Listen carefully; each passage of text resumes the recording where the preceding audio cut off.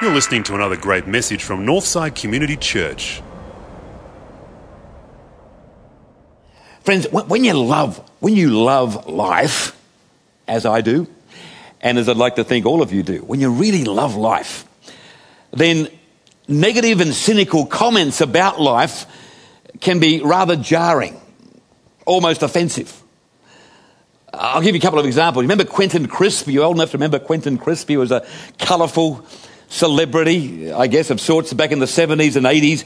He once said that this was his description of life. You fall out of your mother's womb, you crawl across a violent landscape under heavy fire, and then you fall into your grave. He'd be a great party guest, wouldn't he? That was his explanation of life. And then an unknown writer has said, we're born wet, naked and hungry, and it's downhill after that. A troubled person indeed. Howard Nordberg is a US philosopher. He says, life is like a cement trampoline. I guess we've all had days like that, but that was his definition of the whole of life. And then here's one, a more poignant one from Jim Carrey, the famous comedian. He says, everyone should get rich and famous and do everything they've ever dreamed of so they can discover for themselves that's not the answer. Now, with his wealth and with his notoriety, I think there's a comment we can really believe. And then you get a humorous quote like that, like this one from Reba McEntire, who says, in life you need three things. You need a wishbone, a backbone, and a funny bone. I'll leave you to work out how they all apply. But friends, look, it's pretty clear that the Apostle Paul, it's clear from that reading just brought to us by James, it's pretty clear the Apostle Paul would object strongly to any hint of cynicism and negativity when it comes to the purpose of life. I mean, look at his personal statement of purpose and mission in life. It's right here in the 20th verse of the first chapter of Philippians. Here's a man with more focus than a Canon zoom lens. Here's a man with more intensity than a high-powered laser beam. Here's how he sums up his role as an apostle, as an evangelist, as a leader in the early church. Look at this, verse 20. My deep desire and hope is that I shall never fail in my duty, but that at all times, and especially right now, I shall be full of courage, so that with my whole being I shall bring honour to Christ, whether I live or die. Oh, can you sense the passion? Can you sense the intentionality? Can you sense the drive? My deep desire, at all times, full of courage, with my whole being. He was a man who knew exactly why he was here on earth. He was filled with a sense of purpose and mission. Now, I don't want to shock anyone, but I can say that not everyone gets to experience that level of purpose and calling. Really. And we're kidding ourselves if we think that we all do. Some of you are in jobs right now that you find mundane and boring. You didn't have a Damascus Road experience before you took on that role. No, you are working primarily as a means to an end. You have to survive. I speak to people all the time who wish they were doing something different. But they're doing what they're doing because realistically, practically, financially, it's their best option. Now, friends, here's the point. Under these conditions, we need to remind ourselves that as followers of Jesus Christ, our worth, our value, our meaning and purpose in life are not defined by what we do. They are defined by who we are and who we are becoming. And there's a very big difference. This is a big topic. We're not going to be able to unpack all of this morning, except to say that it must be, and it is, a big topic among Christians. You know, purpose in life. What am I here for? What about my job? Why am I doing what's bringing me more satisfaction and fulfillment? Yeah, all these things. Why aren't I with a person who's bringing me more sense of full?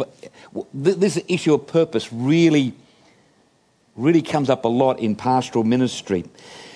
The book by Rick Warren, The Purpose-Driven Life, is one of the most successful Christian books ever released. Over 30 million copies sold. This is a big issue.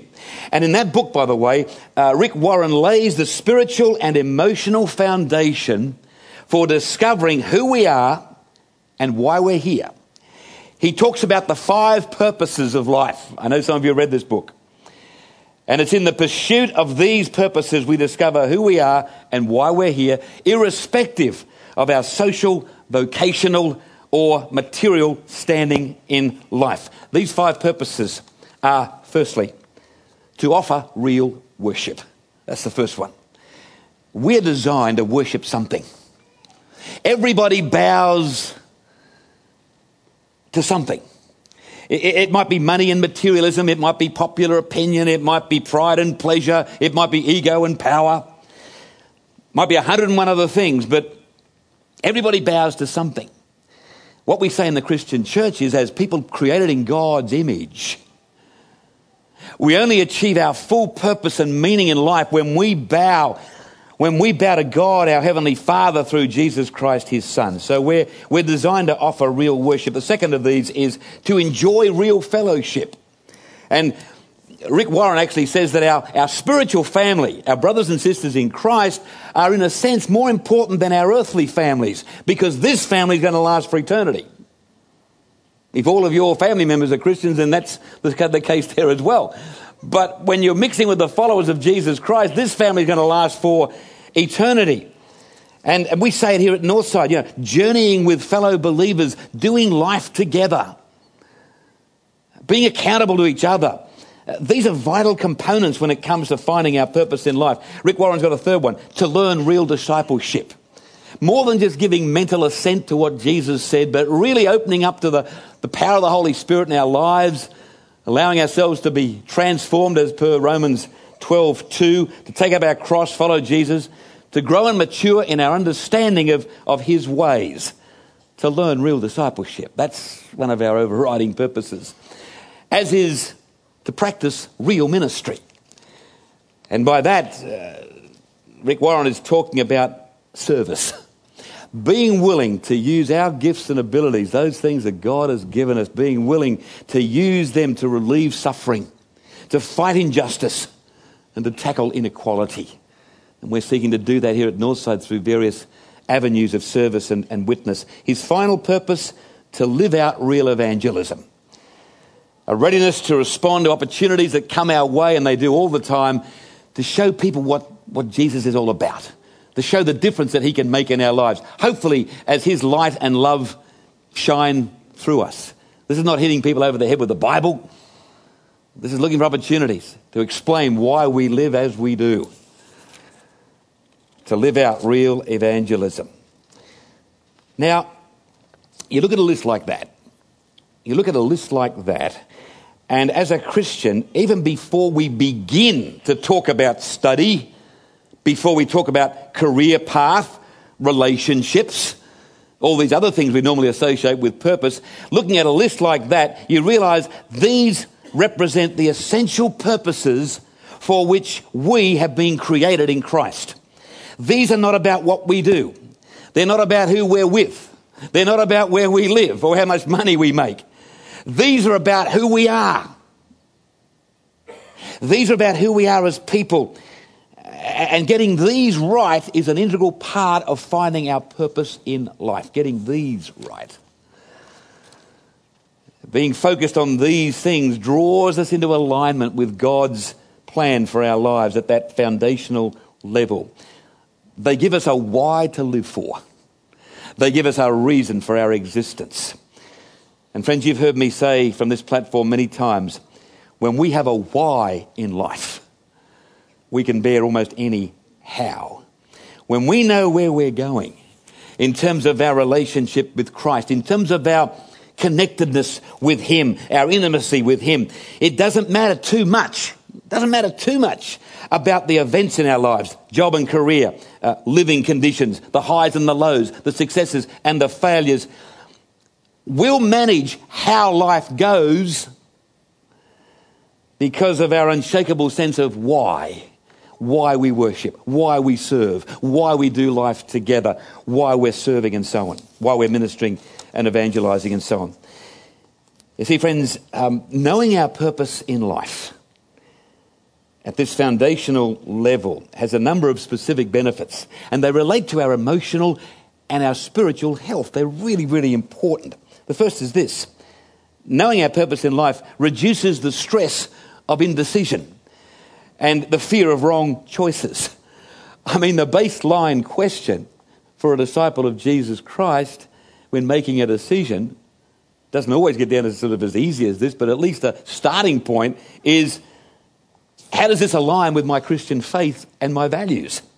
Will going in this direction, making this choice, help or hinder my ability to worship, to do life with my fellow believers, to serve, to witness for Christ, to journey day by day as a disciple?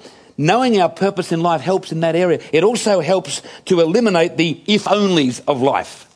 Now, we all have them. If only. None of us are exempt from that. There's always a risk of us thinking that way. But the mere fact that as Christians you can be increasingly developing a sense of destiny.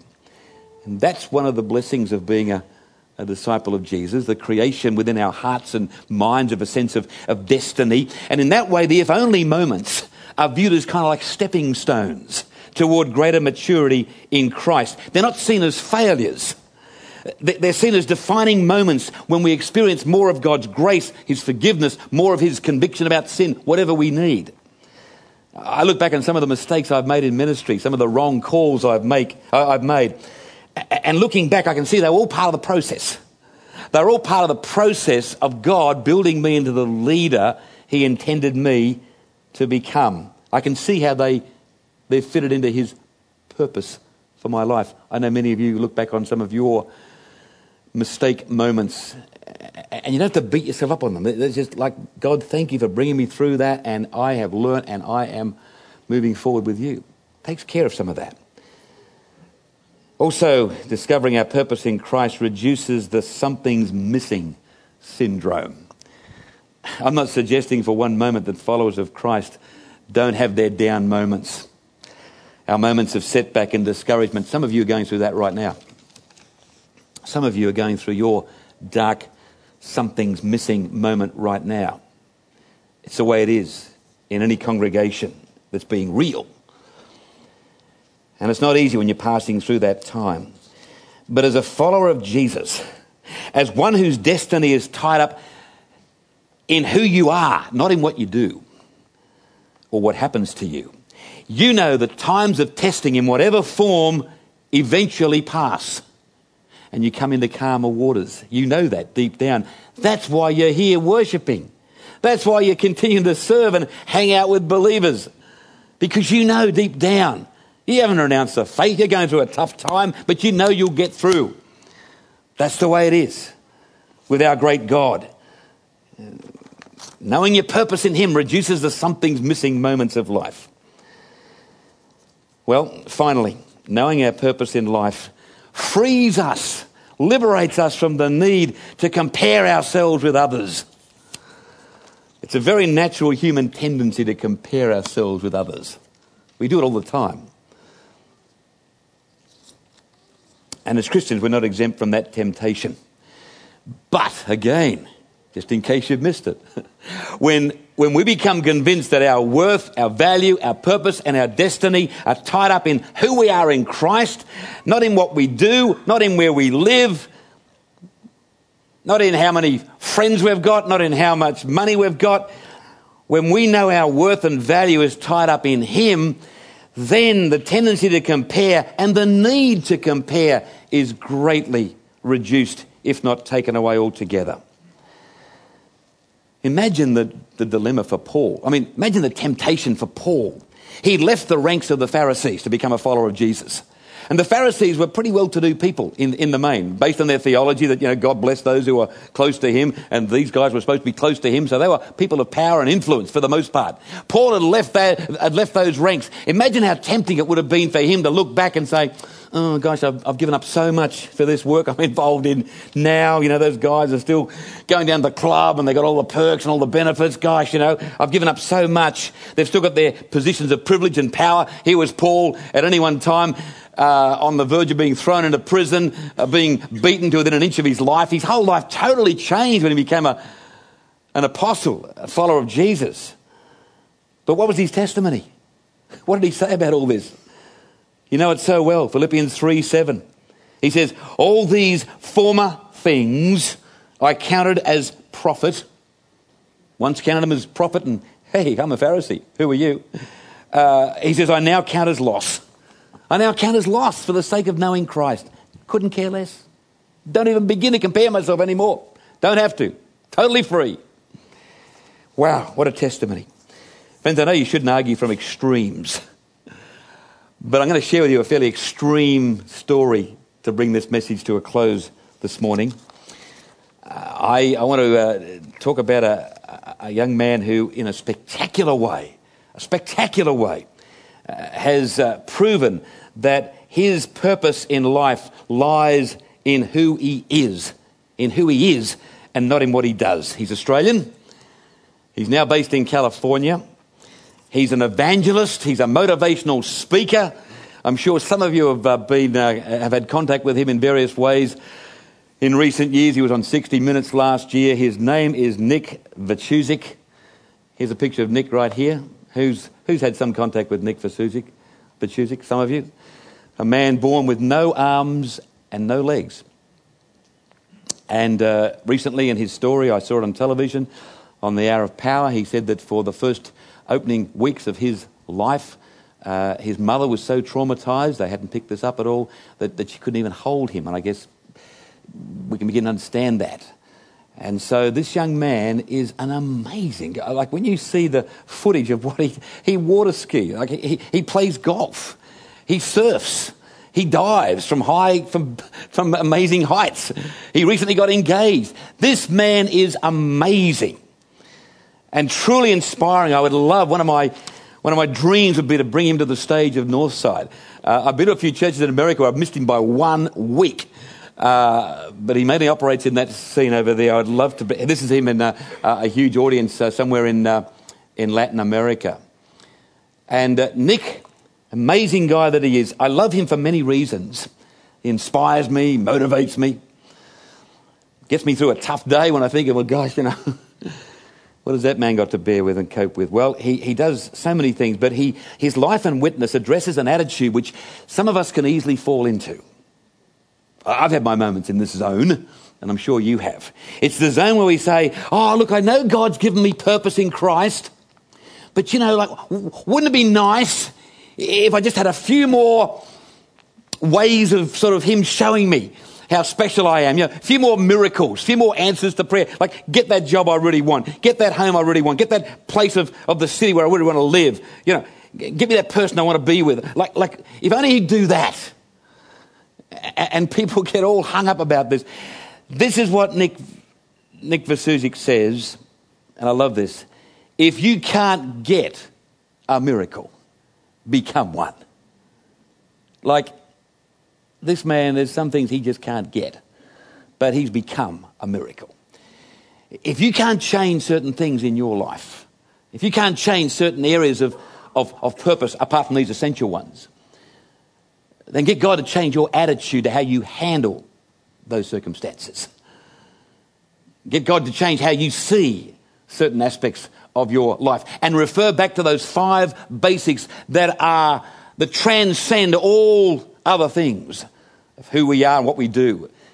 They speak to who we are in Christ. If you can't get a miracle, then through Jesus Christ, become a miracle. And churches like Northside are set up, if you have a desire to do that, we are set up to help you become the miracle in your personal life God intends you to be. We're set up to do that. If you can't get a miracle, become a miracle. Let's bow in prayer.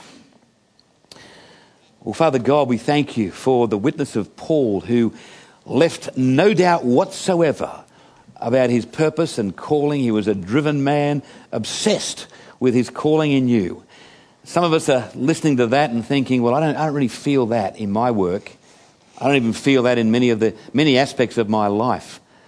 Lord, hopefully we've been pulled back today to those top 5 essential components of a person who's being made new in Christ. Help us and remind us that our identity is not tied up in what we do, where we live. It's tied up in who we are in you. And that just transcends all the other measures by which we judge people. And so, Lord, help us. If we can't get miracles in certain areas, help us to become a miracle by the way we handle our circumstances. You can enable us to do that. There are so many examples of people who are doing that every day, like Nick, and so many others in this church whom we could call on if we had time. Draw us deeper into a knowledge of you and into your ways, we pray, through Jesus Christ our Lord. Amen.